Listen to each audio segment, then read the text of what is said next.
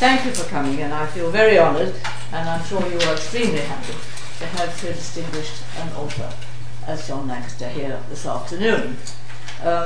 He doesn't really need an introduction, but I shall do it anyway, and forgive me, I will read it.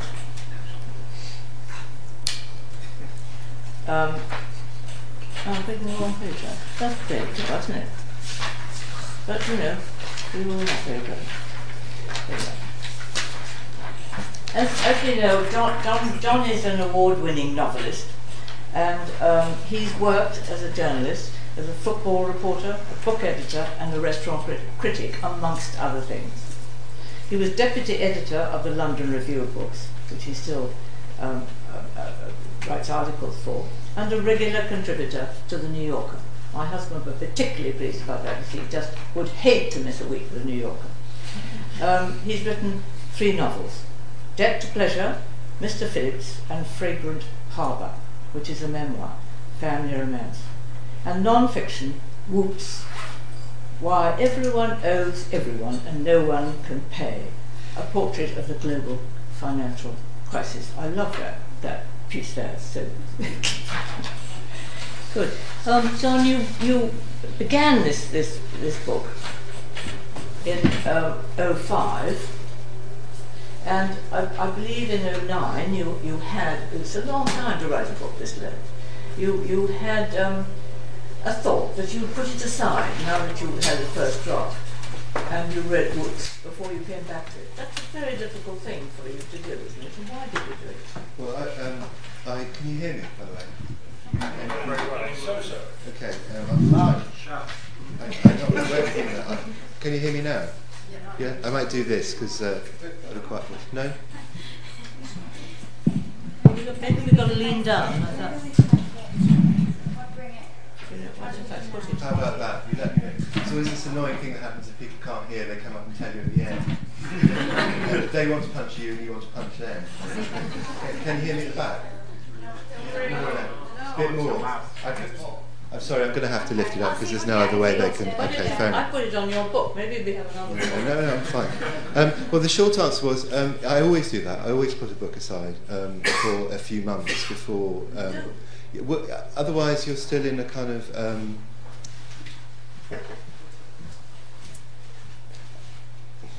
Put it another way. When I start writing, I try to only move forwards. So I don't reread. I don't rewrite. I do a set amount of words every day, and it's an absolute rule. I only go forwards, and all the kind of critical and second-guessing bits of me, because I worked as an editor for quite a few years, so all the bits of me that are asking questions about what would work, what wouldn't, how I should do things differently, have I got certain things wrong, and the answer to those things is always yes, there are things wrong, yes, there are things that should be different. There's always things you need to change, but I don't do any of that and only go forward and then so do no this. Second draft or anything like that? No, lots of second and third draft, but Okay. but that's a sort of separate process. And then it's like gear change would be the wrong metaphor. It's like switching sort of magic hats in Harry Potter. I then have a sort of different editing hat when I go over and try and see it clearly and try and look at all the things that need changing and reworking. And,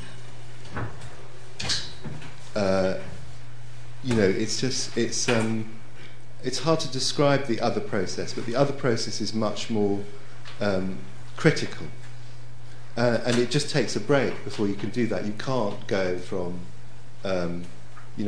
trusting your instincts and going with it and going with the flow to second guessing every choice and wondering if things work and kind of interrogating it and challenging it, sentence by sentence. So I always take that break, and I always promise I'm going to do something super constructive, like charity fun runs. That's one, and going back and I got a really rubbish grade in my O-level German, so I sometimes have fantasies about going back and improving my German. And I sometimes have fantasies about writing a screenplay, and I've never done a fun run, never looked at a German thing, and never written a word of a screenplay. And months go past, and it's a funny thing, I can never remember afterwards exactly what I've done with that time. It just sort of goes. And this time I'd finished a draft of the book, and I thought, right, no, I will seize the day. I will use these few months of kind of gear change to write about this thing that I'd got completely fascinated by, which was the global meltdown that had happened in parallel with writing the novel. And that's why I went off and wrote works. But you foresaw the crash, didn't you, beforehand? And then by the time you had a break, was there a reason why you chose that subject? I'd say I'd love to give myself points for properly having foreseen the crash. I thought that there was. I mean, I knew that there was a boom and bust. I bet the whole book really on there being a boom and bust, and I started it with a description of the kind of bubble at the top of the boom, because I was certain the bubble would pop.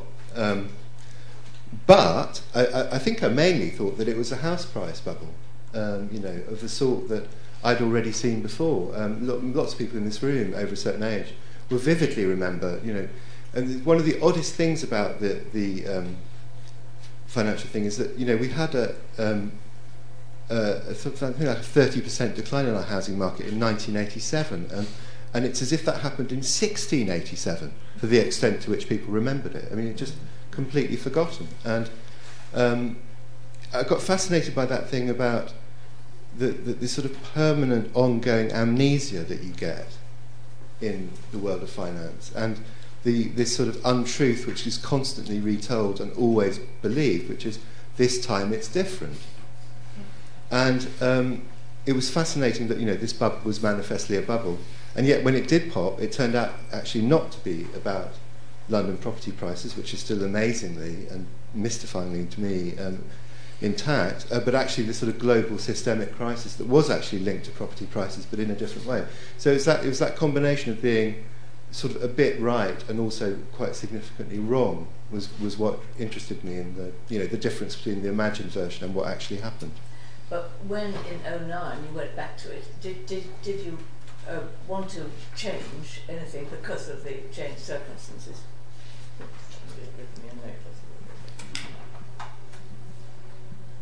He is an imposter.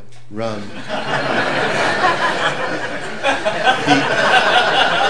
We just found the real one in the cupboard. You're doing bad. No, it says, can we speak a little louder? Right. No, we can speak a little louder. Absolutely. It's a conversation, and conversations don't usually take place with loud voices, but we can have a go, can't we? Alan Bennett has a story about reading Winnie the Pooh stories in the children's library, and other children who weren't part of the thing started coming in and making louder and louder, and by the end he was actually screaming, and his recording sounds like Winnie the Pooh being read by Goebbels. In your excellent article in the Financial Times this morning, which I hope you've all had a chance, or if you haven't, will have a chance to read, you explain the 3 reasons why money is not included in many fictional works, and mention Henry James. Can you enlarge on that? Well, I think there's a funny thing has happened to the literary novel, which is that if it's got an interesting subject, people regard it as being less inherently literary. It's as if a certain degree of actual real-world interest in the subject matter makes the book less like literature with a capital L, which is a really odd thing to have happened to the novel. I mean, there are 2 strange things that happened to the novel. One is that if we were having this conversation in 1960, we'd have assumed that the serious novel was going more and more down a sort of experimental, internalised, route that was to do with modernism and to do with the aftermath of Joyce, and we'd probably be discussing the Nouveau Roman, French writers like that, and the assumption would be, basically, I think, that the novel was going to get more and more difficult and more separate from the audience, and that absolutely hasn't happened. It's really, and it's very strange that it hasn't happened, because the serious visual arts have got more demanding, serious music has got more demanding, they've left the audience behind. But the novel has taken this strange swerve back towards the reader in a way that none of the other big forms have. It's a really curious fact, and I think it's partly because the novel has built into it, the audience of the novel, in a sense, is the novel. There is this proper umbilical link in the way that there isn't quite the same symphony. You know, that you can have an abstract symphony or an abstract painting. You can't have an abstract novel. So that's the first odd thing about what's happened. The second odd thing is with that, that, you know, the literary has gradually drifted away. If you're being crude, you'd say from the interesting, but it has drifted away from certain sorts of real-world subject. And I was trying to think about why, because Dickens wouldn't have agreed with that. I don't think Jane Austen would have, George Eliot, and, you know, Balzac, Tolstoy, Turgenev, Dostoevsky, Daniel Defoe, Herman Melville. None of them would have accepted that idea that there are sort of subjects that are somehow too subjecty to qualify. And I think what has happened in the English tradition, English literature tradition, is to do with James. That James had sort of reified the idea of writing as literature with a capital L. And for all his greatness in many respects, in most respects, I think he did have a distorting idea, a distorting impact on the novel in terms of it's that thing Henry James said about him, which was supposed to be a compliment. It was actually one of the strangest compliments ever given. James had a mind so fine that no idea could violate it. You know, Mary McCarthy wrote an entire book called Ideas in the Novel, attacking James and attacking Eliot for having pretended to think it was a compliment. Because actually what Eliot was sort of saying is that novelists are a bit thick.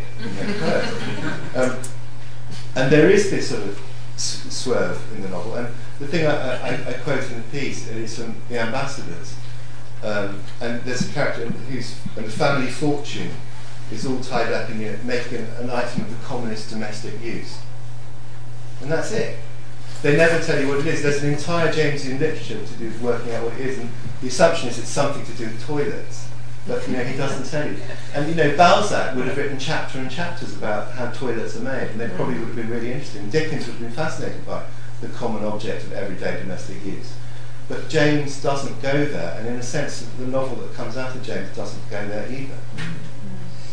It brings to mind the theory that, in fact, if you have something important you want to communicate and say, that sometimes it's more effective to say that in novel form than it is in fact, factually. I'm not sure that novels do say things in quite that way. I mean, I think if you have an argument, it's better argued than putting a novel form. And I think one of the things I came very strongly to feel is that, and one of the reasons I wrote Woos was to keep the explanation separate from the story. I think explanations break fiction quite quickly, and there's so much. You know, this time is different is a permanent falsehood. Greed and fear as motivators in financial markets in general, those are permanent truths. But the specifics of what happened in the prevailing credit crunch were really interesting and were unique to it. They were this time only, and that required explanation, and that and a sort of explanation, argument, didactic trains of thought. All of those things are very, very difficult to do in a fiction that also is a satisfactory world, I think. Well, what I found fascinating about Capital is the vivid and extraordinarily detailed stories about people. It wasn't only the story, it was the understanding you clearly have of the behaviour patterns of people. As well as describing them or where they are or what they do. I mean, you seem you've depicted so clearly how each reacts against another, and I find that fascinating. I do know did you know these people? Did you make them up? I mainly made them up. They often would start from an observation or something I'd seen, or this sort of actually having said that thing about Henry James. There's a thing I recognise of his, when someone was telling him the story, he'd quite often stop them at a certain point, because he wanted to go away and think about it and take the journey away. It must have been outlandishly annoying as a habit, imagining halfway through reading the story of the great man. But I sort of know what that means in terms of, you know, that there is often a kernel of of something that you can sort of appropriate and sort of dream up into something in a story. There are several things. One example from real life. There's a character called Zbigniew in the novel who's a builder from Poland, and we once had someone do some work on a house, and he had his laptop checking his share portfolio on while he was painting. He'd go across the room, and he had it hooked up to our internet and asked for the password. And he'd go and look at his share price during the day, and he was day trading while also this and that. And I don't know anything else about him, but that really stayed with me. That person is a whole character who, maybe he is like Zbigniew in the book, probably not, but I spent a lot of time, in my mind, effectively living with that person. That's what I try and do, trying to live with them. Yes, well, it's clear, and it reminds me as a documentary filmmaker. In a documentary film, you hope to part the curtains and have your audience look at something which intrigues them and get to know a little better, and that it broadens it out, not to be of interest to the small group of people, to a large group of people. And I found the individual stories and caricatures and picture of these people extraordinarily real. They'll stay in my memory a long time. Thank you. Well, one of the things I did want to do that thing of the fact another fantasy I've often had walking down the street in London is if you could go into every single house and hear every single life story behind it, your sense of the space around you would completely change. That was one of the things I wanted to do. But funnily enough, actually, I hadn't read it before I started writing the book. Actually, it might not even have come out. There's a wonderful academic book that does exactly that by a man called Daniel Miller, who's an anthropologist at I think it's at UCL, somebody you probably know, called The Comfort of Things. And that is exactly about a street in South London, and it doesn't say where it is, and it's about people's lives through their relationship with their possessions, and the way that their selves are expressed through the things they own. And it's a really interesting book because it's a sort of defence of the sort of positive aspects of materialism in the way that our identities are created by our stuff, that it isn't just a case of all materialism is bad and objects are bad and we should be above that. He makes a very persuasive case for the way that our life stories are imprinted. And the thing that, oddly enough, it really reminded me of it was, I think it's now finished, the Grace and Perry exhibition at the British Museum, which is about objects by anonymous artists, but it's also about the way you make up a story of your own life, and you have the things around you that sort of retell that story, and that in a sense make up that story. No, I can quite understand that. When I meet somebody, I want to set them in the proper picture. So if you go to their house, you understand them a lot better. If you look at their library, you understand them even better. But I think it is important, and I think we do get very fond. I'm very fond of my possessions, and I feel very often guilty about it. But you've put my mind at rest. Well, Daniel Miller's book starts. The first person in it is someone who's been in care for quite a lot. They're not severely disabled, but they've had a series of problems, and they're living in a flat that has no possessions that they've been in for 10 years, and this man has no belongings of any kind. And it's interesting because it's an absolutely desolately sad state, to be thingless. Well, minimalism is a bit like that, isn't it? And he has no contact with other people. Minimalism is a sort of willed form of it. Yes, it's a willed form.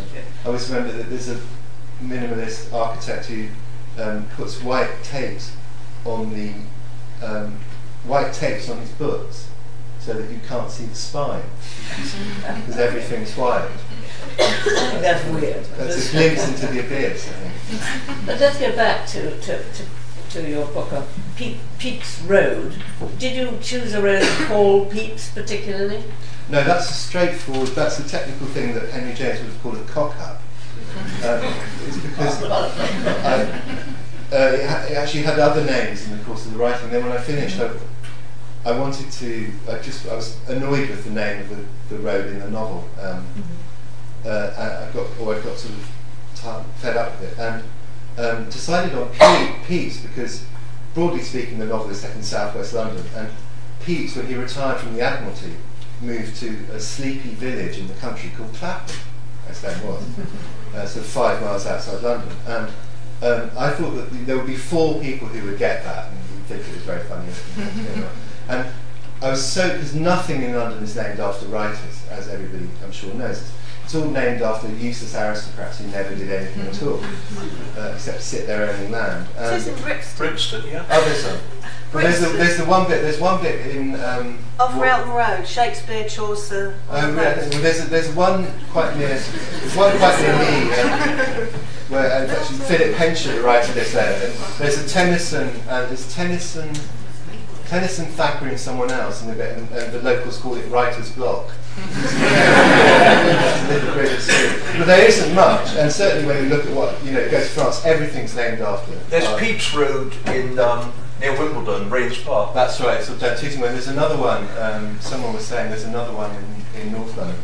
But that was my point, was that I was so confident that there wouldn't be anything named after the Pepys, because nothing is. That I didn't check, and it turns out that there is one.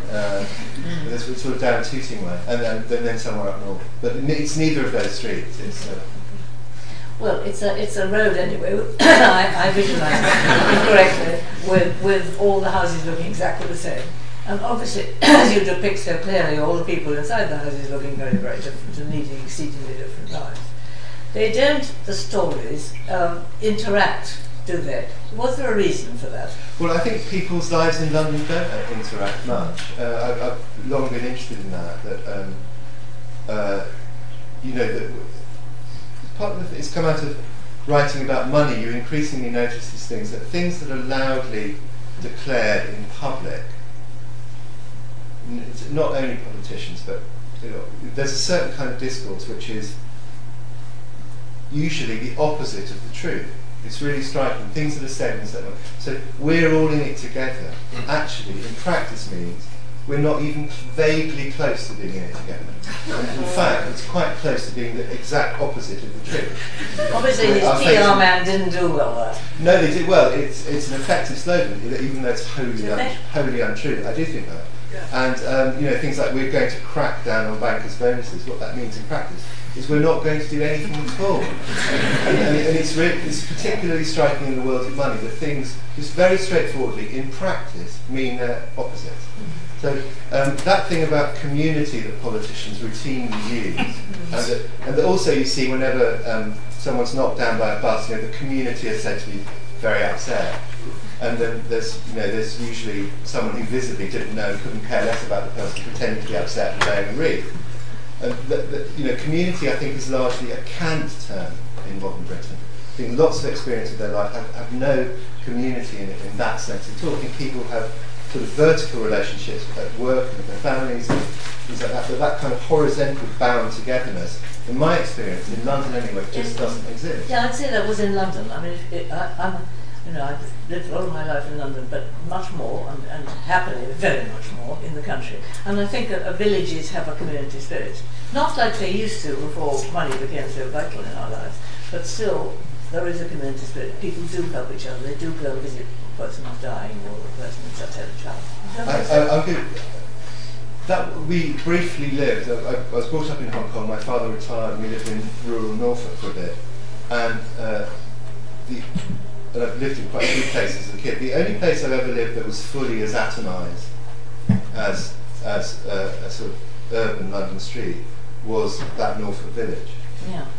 But that might be a particularity of that place. I think the UK is a big and complicated place, and I think that there's more atomisation and fragmentation than we want to admit. But it might be that it's mainly urban. I don't know. I'm curious to see, in talking to people who read the book, whether that describes a kind of dystopian horror that they don't recognise at all. A lot of Londoners tell me that that's what their street is like. Well, I don't like living in London simply because I think it's very uncivilised not to talk to the person who's living right, one small wall away from you, and not to recognise, not to say good morning in the morning. There's also that thing, Paul Theroux, who lived in London for 20 years, said this there's a chance remark like lots of the most brilliant things.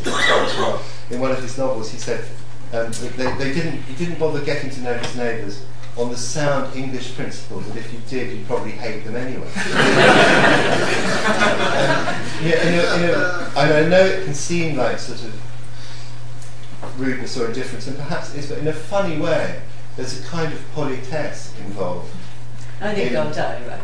Kind of, that thing of sort of, actually, let's not play, we might be friends, because we probably won't. I think that's absolutely it's right. less traumatic. You might get hauled in and have to sit with the babies or something. Well, or just sort of protect. There's a brief period when it's changed now because the demographics in our street have changed. But there was a brief period when we were sort of socialising with people from, kind of a very different socio-economic background, and they didn't all work in the city, but some of them did.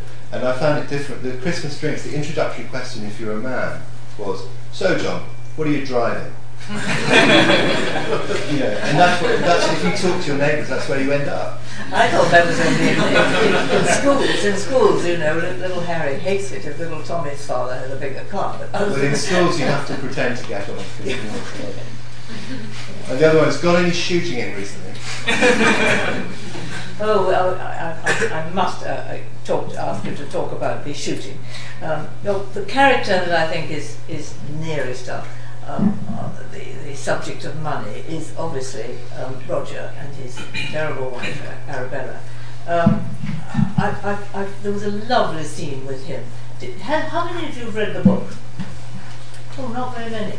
Well, okay. Oh, you've got great pleasure to look forward to. It's a fantastic read, which goes by so quickly.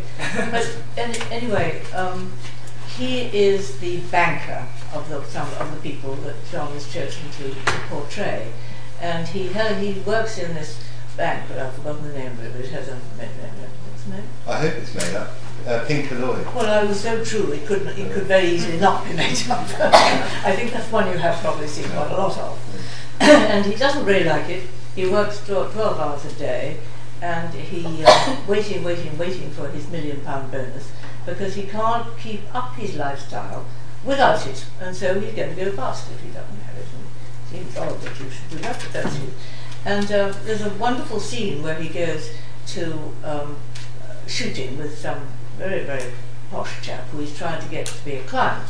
You go on, John. Tell me the bit that I want you, the last bit that you just talked about. He doesn't really want this, and he realised it early on. Well, he does really out shooting. The thing about germs of the book coming from reality. That was an instance there. I'd gone back to near where we lived in Norfolk, and the germ of that was talking to someone who ran a pub, and he was describing that the shoots, they kill so many pheasants. The pheasants are specifically reared for shooting, which in itself is I know that aristocratic estates used to do that, but that's now completely endemic. And they virtually have to be punted up in the air to get them to fly. The bees have to keep booting them up so they're being shot down. And so many pheasants are shot that the majority of them are buried. They just get GCBs, turn over the earth and bury the pheasants because there's no market for them. And this guy who's sort of affable man in his 60s, who'd sort of, and a country dweller to his bones, just said he regarded it as wicked. And I was thinking about that someone who, from shooting was entirely in his background, and the life of those big estates was in his background, and yet he regarded this modern distortion of it as being, a word he didn't use in the streetwise modern sense, wicked.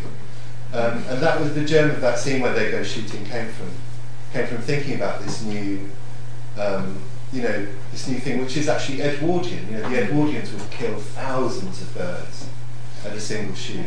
But this is really what money's done, isn't it? Because the shoot started with the farmer going out to get a rabbit to skin it and eat it in the evening, and or wild pheasants or whatever it was, which is acceptable if you live in the country as part of country life. But then money made these people who were trying to keep up their appearances do it to an absurd extent with thousands of birds and charging huge sums. And it's a fashion thing too, isn't it? Very much. But what interested me on your chapter was that actually Roger realises in the end that this isn't the kind of life he wants. and then, you know, in the end, fate steps in and helps him on it, doesn't it? He semi-realises. I think the thing about him, I think, is that I thought everyone was going to hate him. I'm quite pleased they don't, because I don't hate him. He's weak. I think that's the crucial thing about him. Yeah. And most of us are a bit weak. And he takes on his... nicely so. And he takes on the colouring of the world around him. And in a different world, he would have been a different man. And I think that's true for most of us, really. And so he does get sick of his life. But I want to, at the end of the book, leave open the question of what he, what happens. Yes, I wanted that feeling with all the characters, that you could form your own view about what would become of them. Well, because it all happens in a short period, doesn't it? It's a year. Yeah. So But I like those things. There's Robert Altman's that movie Shortcuts that was made of Robert Altman's. Robert Altman's made out of Raymond Carver's stories. And a thing that's really wonderful about that is that when it ends, you have a very strong feeling that the people's lives are continuing. I really like stories that do that you're feeling when you, if you went back a year later, the people would still be there and they were doing something else. But I feel he is basically a simple man. He's married an impossible, very extravagant, almost caricature of a big spending lady. And so that's why he falls for she's Hungarian, Nanny, that is kind and peaceful and doesn't want anything. And so I think he is. You have made him likeable. Also, very well-off people often do feel poor.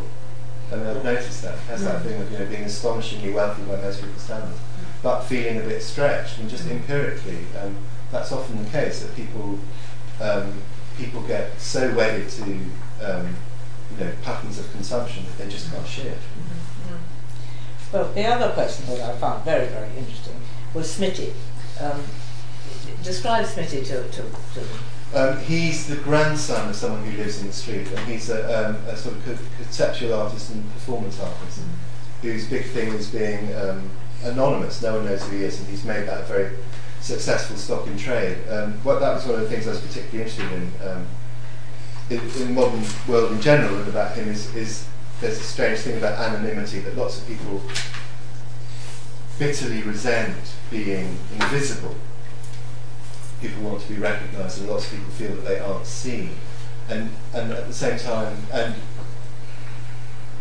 the kind of power of the anonymous artist is very, very forceful. I grew up, with writers like Salinger and Pynchon being absolute icons of not there-ness. All writing is partly about not being there, I think.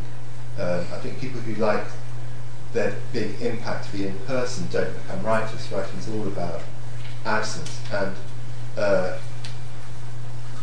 those writers who sort of took that to in fact, actually for Pynchon it became a problem. I think that his absence was so compelling, it was very difficult for any of his books to compete with it. I still think that about him. I think his life is such a satisfying fiction, it's very difficult for the fiction to match up. So I've long been interested in that, and Smitty is someone who's effectively commodified that. He's worked out a way of making fantastic amounts of money by being anonymous and invisible. He also, rather oddly, I quite like him as a person, but everybody seems to hate him, and certainly, responses from friends. I had an email just this morning about blah blah blah, that ghastly Smitty. So a very odd thing happens when you write a book, and the reader's feelings about characters are completely different from yours. Yeah. Well, I think he's not very likeable, because he's not very nice to his assistants after all, which in the end he sends the police after him. And I feel he sort of he pulls the tail of the world, because I don't think you don't give me the impression that he's really good, just that he's a wise guy. He knows how to make money. I mean, some of the stuff about the contemporary art world, I suppose, is, as a representative of that, he's the hard man to love, and that there is a kind of, but there is an element of absurdity to that world, and I do, I do consciously have some fun with that. So in the street, there's also Petunia, who is his grandmother. Yes, who's the. And Petunia is a little old lady who hasn't got long life, finds the modern world absolutely impossible to understand, and gets put upon all the time. Right? Well, she's the last. As you see these streets change, one of the things that is very striking is that there are fewer and fewer of the people, in effect, for whom the houses were built. And Petunia is the last indigenous inhabitant of the street. She's the last person who's born in the street, and without giving too much away, she dies in the street. And I was very interested by the kind of curves of history those houses have gone through. You see it in areas like Notting Hill, which had this extraordinary reversal, where it went from being, rich to poor and now back to rich, as the kind of texture of life and the demographics changes. And she's sort of from this. She can remember the street being bombed in the war, for instance, which lots of houses around that part of London were, because there were anti-aircraft guns on Clapham Common, so the area was thoroughly bombed. And that, in fact, is in the Graham Greene novel at the end of the affair. That's part of what that's exactly set in that period. And I just wanted to have a sense of the memory of the street being incarnated in a person who's still there. I find it fascinating, the story really of houses that were for the Victorian sort of the lower middle class Victorians. And now, those houses must be laughing. They're being advertised for over $1 million, aren't they? In how long? Not very long. Not very long. No, that's actually one of the things that started me thinking about the boom, was that it was as if the houses had come to life, because you'd see them in the day, look out the window, and it was like a work of feminist science fiction, because there were no men. Men workers, they were gone before 7, back after 7. So, and yet they're still breeding, because they're still children, being put into SUVs and driven off. And that was the first thing you noticed. And then the second thing you noticed is if the houses were alive, because things would come to the houses all day. And often doing professions which didn't exist, like dog walkers. It's as if someone suddenly invented the dog walker about 5 years ago. The dog walkers would come to the houses, and wine deliveries, and ocado, and florists, and Pilates instructors, and all that. And it was as if the houses were being serviced, as if the houses were sort of clicking their fingers and giving orders, and having people running towards them. And that was the sort of point at which the novel began for me, was that the idea that the houses are in effect now people. They're so valuable that they're actually agents in their own right. What I think is very clever what you've done in the people you've chosen, the builder and the traffic warden, and all the various categories of the characters you've chosen, they're all enormously affected by money. So in a way you do talk about money, don't you? Well, I think it's one of the things that is underrepresented, I think, in the canon of the classic novel. The impact of money, the impact of economics more generally on people's lives. I think that the way money properly presses on people in a way that is underrepresented, I think. And I think it's a very a lot of the characters are people who come to London, and money is a useful shorthand for the diversity of reasons for which people do come here. It's to do with opportunity and colour and diversity in life and all that, but money as an umbrella term does sum an awful lot of those up, and I did want to have proper weight as a motivating force. But you talk quite a bit about people wanting to come to England or to Britain, and the immigrants, and you paint them very kindly and very nicely, and I think that's good. But do you think that on the whole it's beneficial for them? Quite a lot of them go back, don't they? Are we being fair? Well, if people, if we kept them chained in the basement, then no. But we don't look after them very well. No, but an awful lot of people do. There are good reasons for them coming. I grew up in Hong Kong, and it made me people died trying to get into Hong Kong every day. That's through the bank. And we get very, very conscious of the difference between places people want to go and places people want to flee. And we are the former.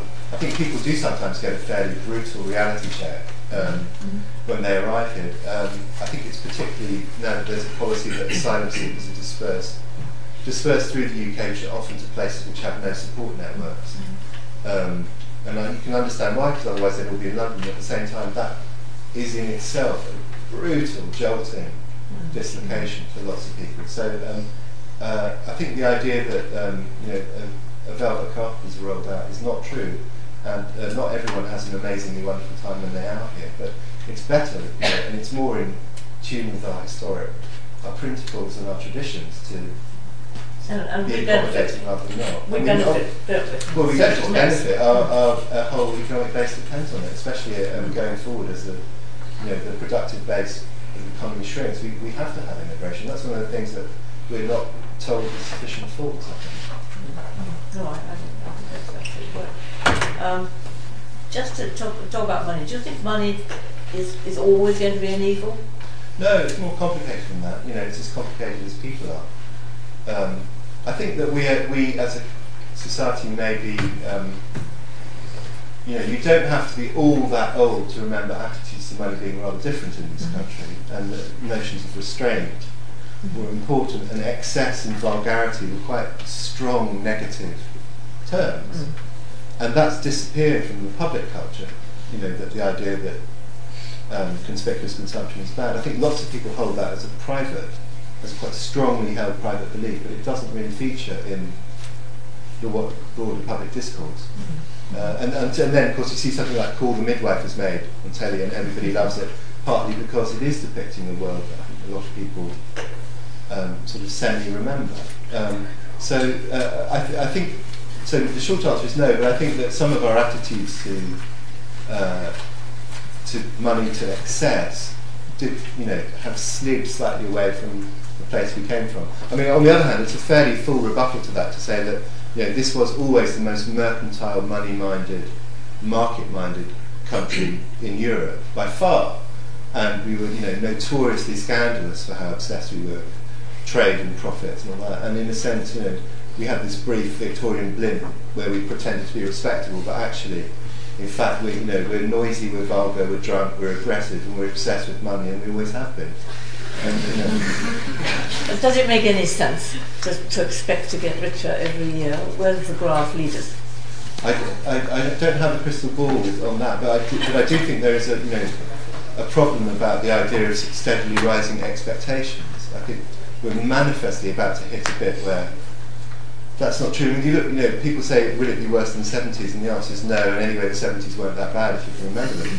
But on the other hand, our expectations were different. And when Mrs. Thatcher came in and unemployment was roughly the same, it was 3 million and a bit, inflation was in the high teens, interest rates were in the high teens. I graduated from university at that point. Life did look very dark. But on the other hand, you could remember the 3-day week, which was really properly quite scary and dark, and yet functioned fine. And I think things are different now because we've had decades of rising prosperity, and I think there's a particular pinch coming for the generation, some of whom are in this room, who may have had one vision of the future, who are about to be confronted with a starkly different one. And I think that there's a real potential for an intergenerational rift, and a rift between London and the rest of the country, with London kind of becoming Manhattanised and floating off. That's very interesting. I'm going to ask you one last question before I throw it open to all questions from the floor. You've written a brilliant, tragic, comic novel. Where are you going now? Are you going to television by any chance? No, I can't. I think if I could write for the screen, I'd have tried it. So no, I'm going to. I have a non-fiction thing I have in mind, and then and another novel in mind. And I hope it's 10 years since the last one. I hope I don't take as long. I was hoping to draw you into television. Yeah. Anyway, we got some roving mics. Good. Question here in front. Hello, John. Hi. Good to see you. The last time when I was in Hong Kong, one thing really stood out for me is I was sitting in I think what we would call a greasy spoon here, like a calf. And the waiter was in a kind of low beat mood, and he was moaning. He says, "Oh, the Hong Kong and Shanghai bank shares were falling, so HSBC to us here." That really sort of struck me. I thought, well, if I was sitting in London, that probably wouldn't have happened. It's very unlikely somebody serving your egg and bacon sign is saying, "Oh, my share portfolio is not doing very well today." And my question is, you lived in Hong Kong, and money makes the world go round, and it's a kind of universal language. Why did you choose London as the location? I imagine if you had located elsewhere, in say Hong Kong, the narrative, the relationships with the people, people's attitudes towards money are vastly different from London or from New York, despite this global language. And the crisis by no means a UK or London issue, so I just wonder why. Well, I was partly writing about what I could see out my window. I was very interested by the way that London is a global city, which it hasn't always been. You know, it comes and goes. And I remember London seeming sleepy and provincial. When I lived in Hong Kong and we passed through it, London seemed like a backwater in the 70s. And I don't think it does now. I don't think you could say that with a straight face. And I think that there are global pressures enacted on London in a way that there weren't. It's a proper world city. And so I wanted to have that dual thing, that the world presses on London, then London presses on this street. I wrote a novel about Hong Kong called Fragrant Harbour about 10 years ago, and which in some respects was training for writing this one. And one of the things I was very, very interested in about Hong Kong is exactly that thing of the difference in attitudes to money. And I still slightly miss it. And one of the things about Britain, which is annoying and also very funny, is that Brits only ever talk about money in the form of house prices. But it is the only way in which you're completely openly allowed to boast about money. And it's usually done for, did you hear what they got for that place down the road? But if someone mentioned their pay packet, that would be wildly vulgar and transgressive, just to ask people what they're earning. And I miss that thing when you can just sort of properly talk about that money, about what do you do, what do you earn for it. I was always fascinated. There was a guy, one of the shoe shining guys near the Star Ferry, who famously had a stock portfolio that, in GP terms, was over £1 million, and yet he was still there, 10-hour day every day, sort of well into his 70s. And I really do miss that whole talking about it as if it's almost a form of sport. The kind of, you follow particular things, like you follow particular teams, and some of the attitudes to money that you first saw in Hong Kong have actually come here. There's like a sort of reverse takeover of the rest of the world, I think, of a particular kind of free market thing that you saw very clearly in Hong Kong first. But it is true that attitudes are local and particular. I'd quite like to read a novel about French attitudes to money, because they still have that thing that we used to have. That I was very struck by French friends who think that the kind of implicit assumption is that if someone is rich, they've stolen the money in some sense or other, and it can be quite a sort of sophisticated understanding of what is meant by theft, but basically it's stolen. And that I'd really that's a novel I'd really like to read.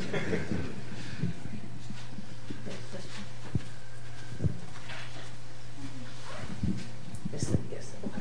You'll be next, Tim. Thank you. I read the novel, really enjoyed it. It was one of these where I picked it up and then it was like, I've got to go to work the next day. And I was thinking, shall I just ring in and spend the day reading it?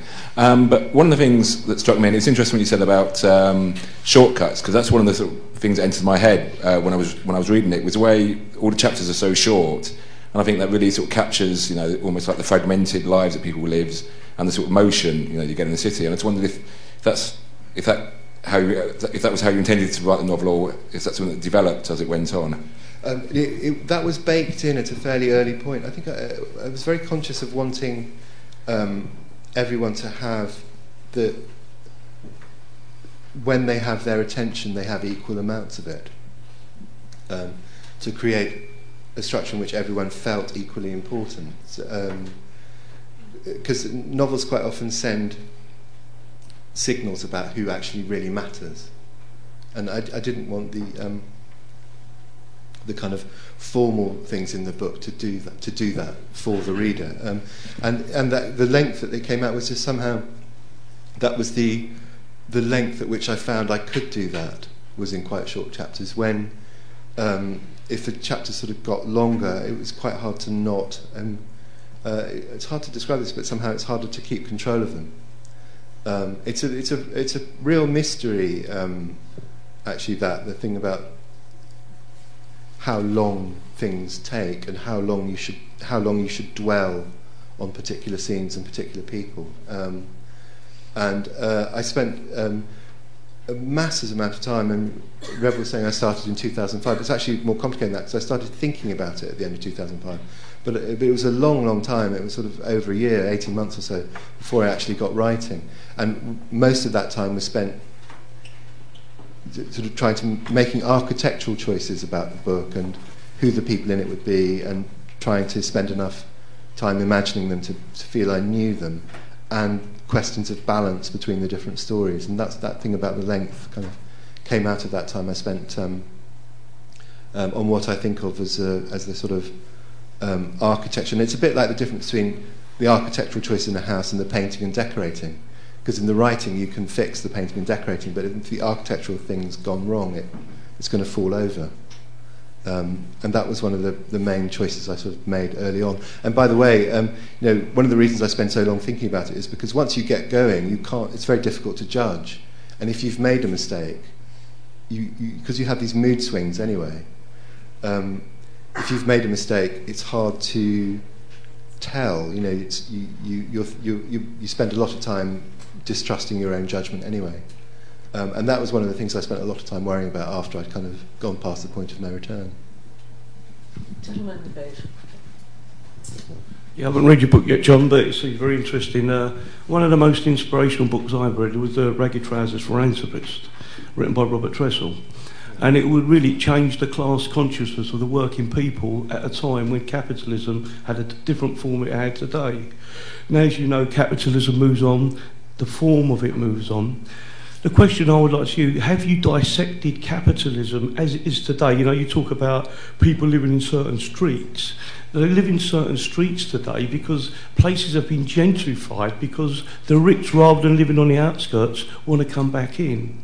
Do you understand? So it's not just the sort of people living down the street, it's the whole ethos of around that, of why it's happening. And at the end of the day, is there, like, say, the Ragged Trousers, there was a message, an anti-capitalist message there that inspired a hell of a lot of working classes. Would you say that you've got some sort of message in your book that could, say, maybe change a certain amount of class consciousness in this country? Well, I think I love the Ragged Trousers Philanthropist. I think the main way writers change the world is by changing the way people see the world. I think that's the way it works.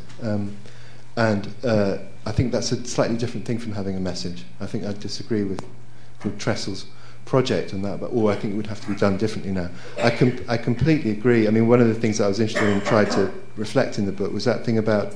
Do you remember when we were all preoccupied by thoughts about nuclear war, and there used to be those maps of how explosions would radiate outwards? The consequences here would be that, and the consequences there would be that. And money has had that effect in London. In my lifetime, this sort of money bomb radiating out, and the people who used to live in one area have been pushed out a bit further, and the people who live there have been pushed out further still. And there has been a kind of profound structural change in literally just who lives. That house there, the person who lives in that house has been dictated by these economic forces over which individuals have no control. And one of the reasons I was asked why there are so many immigrants in the book, one of the reasons is I'm very interested in immigrant experience. But the other thing is that now the people who would once have done those jobs no longer live in London because they've been driven out. Just the economic forces have pushed them back.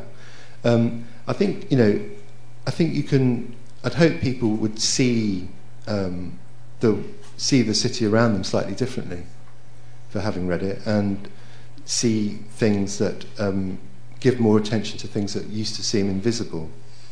I think that was one of my ambitions of the book, that people would stop not noticing things. But I think the other thing that Tressel wrote at a time when capitalism in the form it was then was being hotly contested, and one of the things that's been really striking since 2008 is the lack of pushback, ideological pushback from the other side. It's as if, Plan A had these manifest problems, and we haven't really heard anything much about Plan B. I mean, I think that's a huge hole in the debate. Question? Down the middle, please. I just shout. Yeah. I'm a long way from the mic.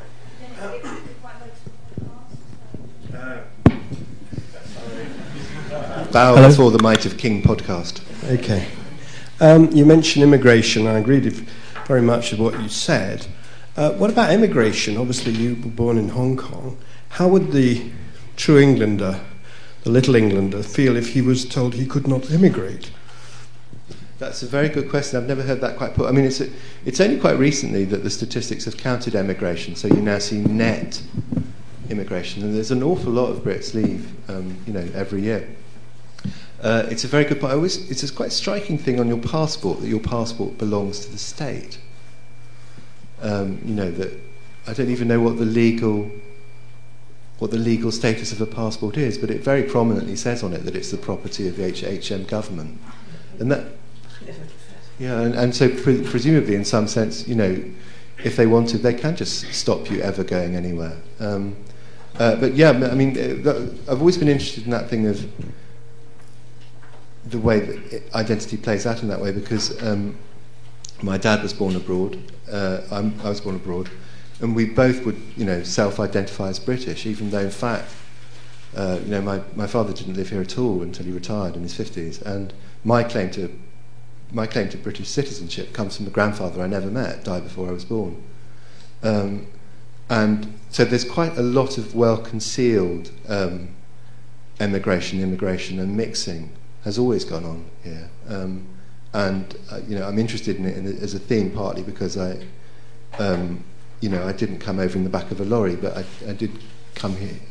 Didn't come here from birth, and it's linked to that thing about the mercantile, trading-based, expansionist-based theme in British history, which I think we sometimes underestimate. We're a lot more mixed than we think. But I really like that idea, actually. If you start telling people they couldn't emigrate and see how they'd like it. I don't think it's going to be in anybody's party manifesto, though. Question right at the back, please, in the middle.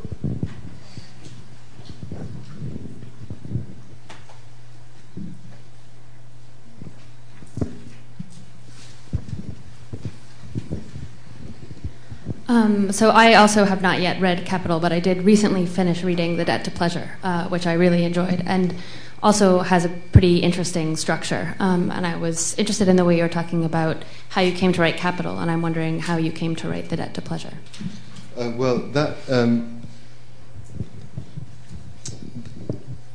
I remember thinking, I was a graduate student, and I just started to cook, which often happens. There may be graduates in this room in this very same position, because you've been kicked out of student accommodation, and you have nothing to do all day. So there's no canteen. You have nothing to do all day except try and avoid writing your thesis. And so I started cooking, started reading cookbooks, and got very interested in cookbooks as a form. Partly because there seemed to be lots of very good writing in them, lots of history, geography, stories, anthropology, autobiography. All kind of under the radar of what was just pretending to tell you about how to chop an onion, and it was not taken very seriously as a form, partly because so many of the very good writers in it were women, which I always thought that was interesting. It was kind of undercover form, and so I started thinking about it would be really interesting to have a cookbook that actually told a story. And what sort of story? This is about to give it away if anyone hasn't read it. Well, it has to be a murder story, and so the idea came from that, from a cookbook that kind of turned into a novel in front of your eyes while you were reading it. And then I spent, having had the idea, I spent 5 years thinking that I would wake up in the morning and finding that I had written it. And for any aspiring writers in the room, that tends not to work, so you know. So then I eventually got going with it. And the curious thing about that was that it's dominated by the voice of the narrator. He's this sort of psycho narrator who adds up quite a significant body count. He murders about 9 people in the course of the book. And actually, which leads to the oddest thing that happened when it came out, because the single question I was asked most often when it came out was, how autobiographical is it?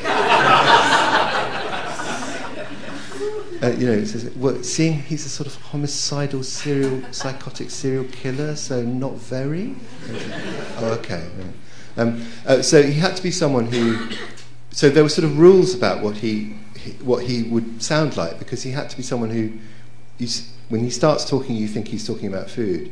Then you gradually realise that it's darker than that, and then actually you gradually realise that it's incredibly dark. That he's a mass murderer, and so. That almost is almost like an algebraic equation describing what his voice had to be like. It had to do all those different things. So I knew that about him, but I couldn't sort of hear him. I couldn't tune in, and there many months, about a year of false starts, just trying to. And I'd had the shape of the book and all that figured out, the structure of it, this journey, and then you gradually realise it's a dark journey, and this sort of story underneath. And that's the story that's running underneath then takes over. I sort of knew that from a fairly early point, but I just couldn't get him. And then one day, the sentence popped in my head. It was, there is an erotics of dislike. And it was very odd. It was like I'd suddenly tuned in the radio and found the frequency.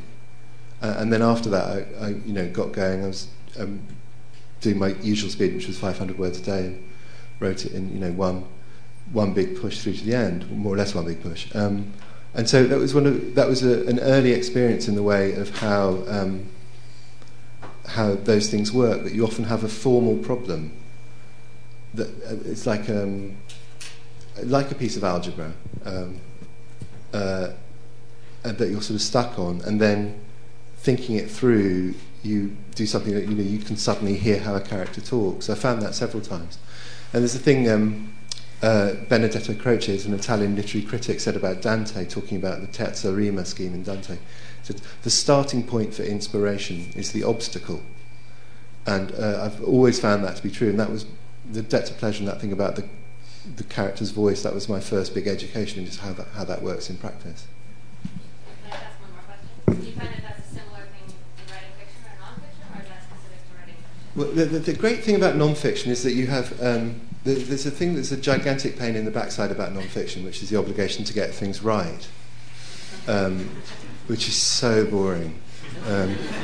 And fiction is liberating in that sense.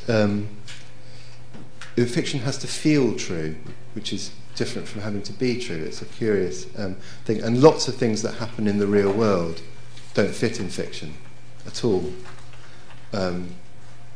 This credit crunch thing was part of that, but you're constantly getting amazingly strange things that happen in real life, which are only interesting because they actually happened. If they were made up, they would just be, they would be too reliant on coincidence or surprise. And that's that distinction actually goes quite deep in between the two. So there's this gigantic pain in the backside that you have to get things right, but on the other hand, a given piece of the world is still there. So in a weird way, that's a safety net. Whatever the thing you're writing about, there is a kind of safety net in being able to go back to that chunk of the world that you're trying to get into a book, and just have another look at it, extract another bit. And there's no analogy with that in fiction, in the sense that there isn't quite that safety net. Though, funnily enough, the toolkits for the two things are amazingly similar, to do with selection and omission and pace and making things vivid and people being sort of characters. And Jonathan Raven, a very good English writer who lives in Seattle, makes a very good point that the word fiction doesn't come from, there isn't some Latin verb, ficio, I make stuff up. It's the past participle of fingere, which is the word for shaping. From making pots. It's the word for shaping a pot on a wheel. And in that sense, they're more alike than they're unalike, in that all the basic skills are to do with giving something a shape. Any more questions? Yeah. There's a review which I read this morning of Capital, which compares the novel favourably with Jonathan Franzen's Freedom, and I wanted to A, hear what you think of Franzen, and B, how you would compare Capital, which I haven't read, with Freedom and Corrections and other novels of his. I don't know if I would go. I mean, I know and like him, I recommend, by the way, the conversation I had with him once about books that writers like that aren't famous outside. And he recommended a book by Dennis Johnson called Jesus' Son. So if anyone's interested in Franzen, I strongly recommend Jesus' Son. It's this book of short stories that is very, very good. No, I wouldn't. I mean, I'm a great. I like him, and I'm a great fan of his writing. I think that the there's an apples and oranges aspect, really, because freedom is very different from the corrections, and both of them are, I think, very different indeed from Capital. But I like the fact that he, I really like those books, and I admire the way he does these. He sort of. There's sort of two big currents, I think, in contemporary American writing. That there's a novel that's very interested in systems and modernity, and that has a sort of modernist backing, and it goes through writers like Pynchon, who I was talking about earlier, and Don DeLillo, who have immense verbal ingenuity and extraordinary intelligence, but they're often a bit deficient in things that we can all recognise in the kind of shapes and patterns of our own lives and kind of the ordinary feelings that we ordinarily have, and that sort of left to another strand in the American novel. And the thing I really liked about Franzen, about corrections, was the way he brought those two things together. That it has a lot of the kind of big interests of the DeLillo-ish systems book, and yet it is also a story about a family. And I really admired the way he did that.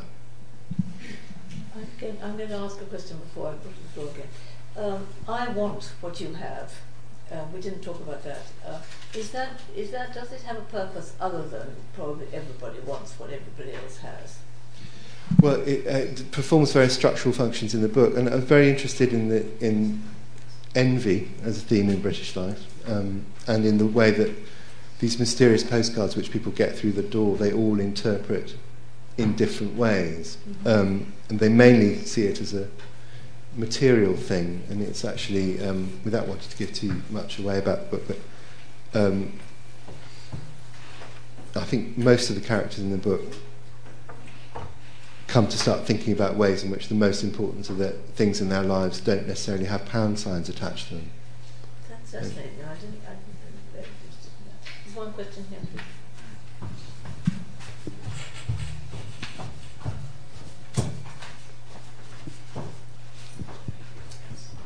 I work as a GP, and I was interested in the healthcare aspects that came into your story.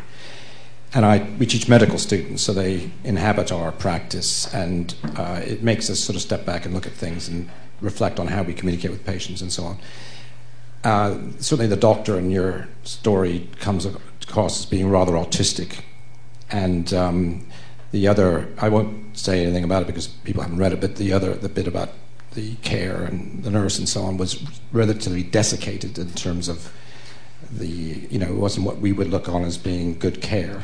And yesterday I spoke to our medical students about palliative care and so on, and what do we try to achieve with that, and how do we resource it and so on. And I was just curious was yours born of, I think what you're relating actually happens all the time, but I was just curious, did you make that up, or have you had, were you touched yourself by this atmosphere and so on? No, both my parents, well, my mother died in an NHS hospital, and some of the things I described, they're not directly from the life, but I've been in the room at various points.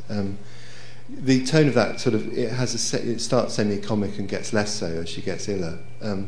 The one thing I would say I've noticed from my own experience, the one thing to draw very directly from my own experience is that I'm slightly fascinated by is eye contact with GPs is largely a thing of the past since they have computer screens, and it's actually I now count. I know as 1, 2, 3, 4, 5, and it's never the case that certainly in the GP practice I go to, which is very good because very good clinical care, but it's never the case that more time is spent looking at you than at the screen, and that has to impact care, I think. And so Petunia's journey through the healthcare system does start at that moment, and she does have quite a difficult. I fear probably not all that unrepresentative a time.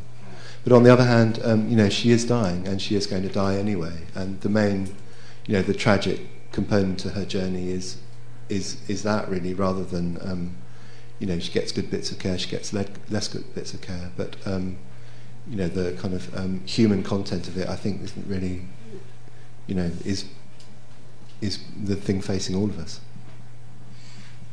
Any more questions?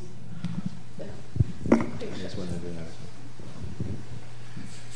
Having moved to London when you were 27, and now having lived here for several years, do you actually like living in London? I do, yeah. Greatly to my surprise, I do. I mean, I don't remember when that happened. And there was certainly no blinding light and shaft of light descended from the heavens and music going, and I realised. But I've now got to the point where I can't imagine living anywhere else. I know that's a slightly different thing. It's the things that, the things you don't like are often the things you like. It's like the thing about not talking to your neighbours, but actually I like not talking to my neighbours and not knowing my neighbours. And whenever I go anywhere smaller or sleepier, I get really irritated by people wanting to chat and wanting to, know your business. I like the thing in London pubs. I remember when we lived in Norfolk, I had a girlfriend who said that the thing she hated about London pubs was the feeling that you could jump on the table, take your clothes off and start dancing and no one would even look up. And I absolutely love that. And I do think some of it is a form of, as I was saying to Revel, it's almost a form of politesse in some of the reserve. I like the energy and the brashness and the diversity of it. I remember when I was a student, I went to New York in, I think it was 1981, and I remember thinking that it was almost as if the air was slightly caffeinated. There was so much energy, and there was also a slight sense of menace that you could take a wrong turning, either literally going down the street or metaphorically in a conversation, and you could be in trouble, things could go wrong. And I now notice that in London, that there is a sort of slight edge to it, and I'm afraid I really like that. Yeah. So I've gone native, basically. You have. That's good. Isn't there another question? Did you see? Over there, right at the back.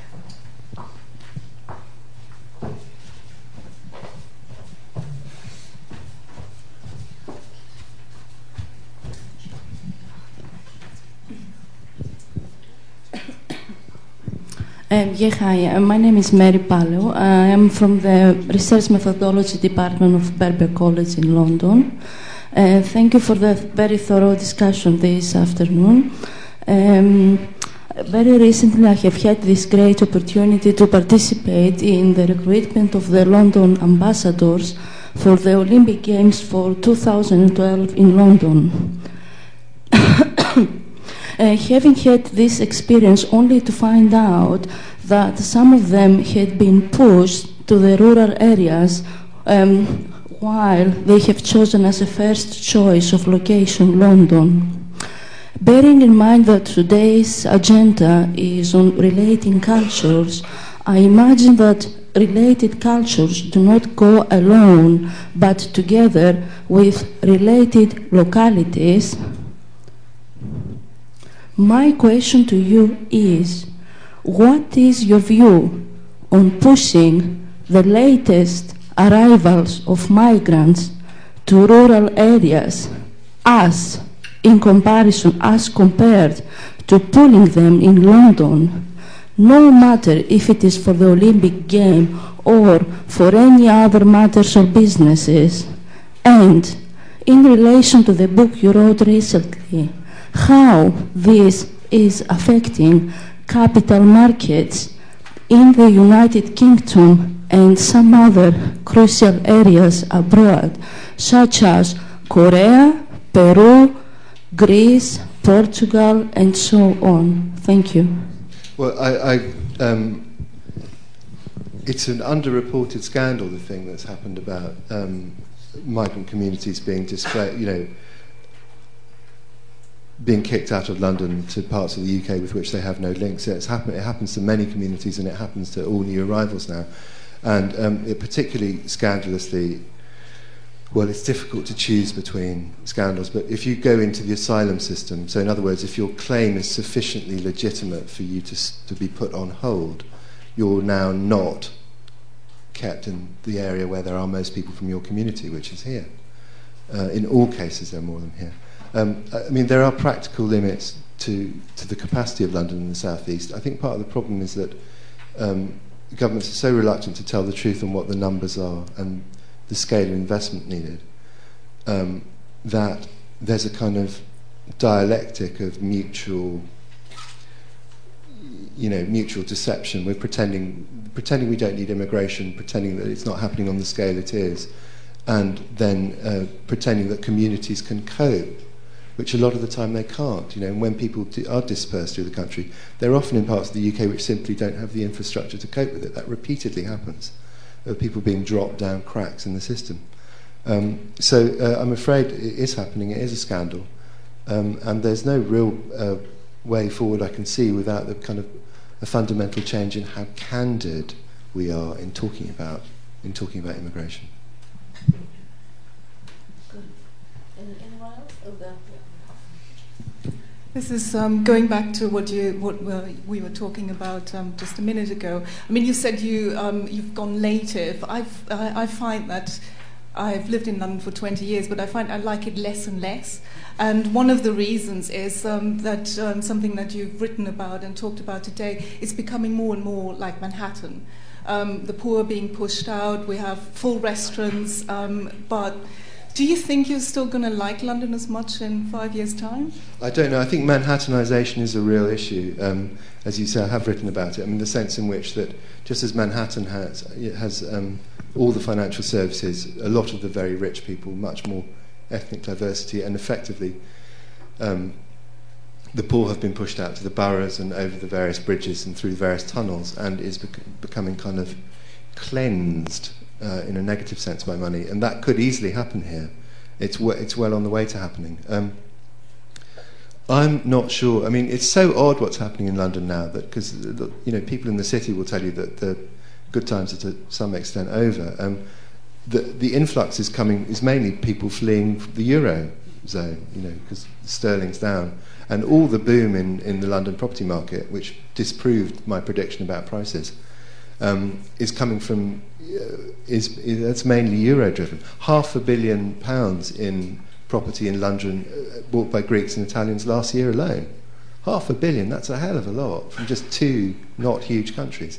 And so I think there's a weird state just at the moment. I find it very hard to believe that there won't be a sort of, we're so like the 70s in so many respects. I think it would be surprising if the bubble didn't start to shrink and the texture of life in London start to change a bit. And maybe a model is Japan. I mean, everyone talks about how the 2 decades of lost growth and all that, but actually culturally in Japan, it's been very, very energetic and diverse, and young people there's far more pluralities of identity have come about for young people in Japan, partly because growth has been flat, and so a lot of the sense of ways in which you can change and express yourself aren't about getting richer, they're about just living a slightly different life.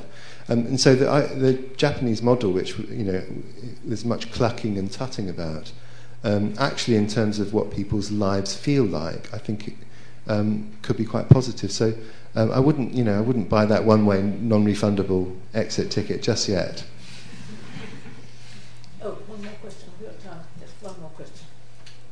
And by the way, that thing, it's funny, that thing about whether the things that annoy you go down or up. Because I've got a friend who lives in Paris, and the thing I notice about life in Paris is an incessant, slight or not so slight rudeness, all day, every day.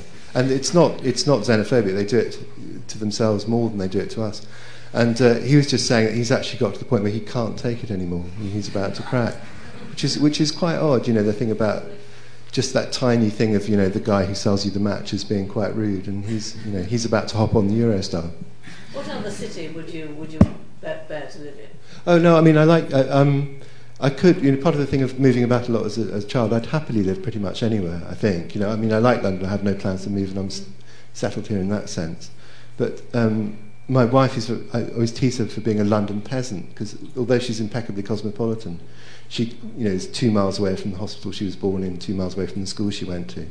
And she'd be much harder to dislodge. But I need a good cafe, an art cinema, and a bookshop, and a library. And that gives you a certain size. But anything above that is fine. It gives you a good start. Yeah. Okay, one more question. Last question, I think. Okay, thank you. One of the characters that I most enjoyed reading about was Mickey. And I think one of the problems perhaps with the novel is that you get attached to some of these characters and then you want to read more about them. When you wrote the novel originally, did you think there could be a risk of it appearing disjointed because there's so many stories happening which are interrelated? Interrelated. Yeah. It's one of those things that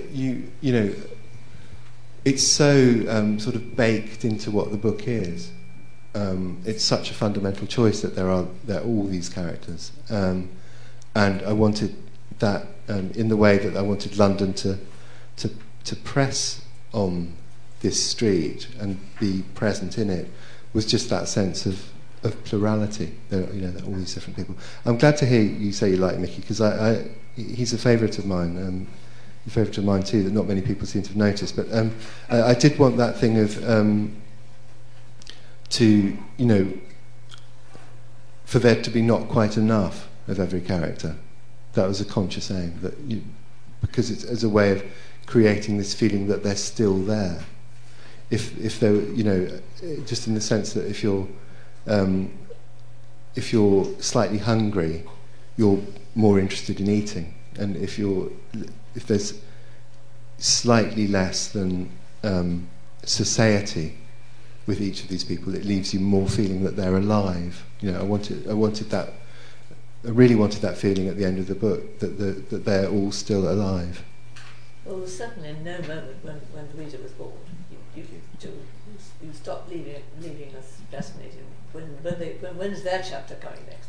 Well, thank you. There's that wonderful thing Philip Larkin said about Auden's poem about the novelist. He said the novelist's duty was to become the whole of boredom. And Larkin said, but Auden's wrong. No novelist has ever managed to become the whole of boredom. There's always a little bit left over for the reader.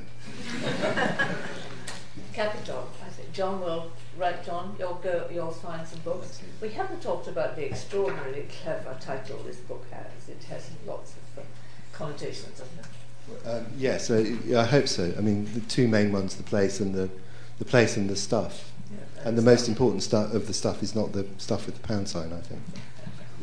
Thank you very much, John. Thank you very much. Thank you.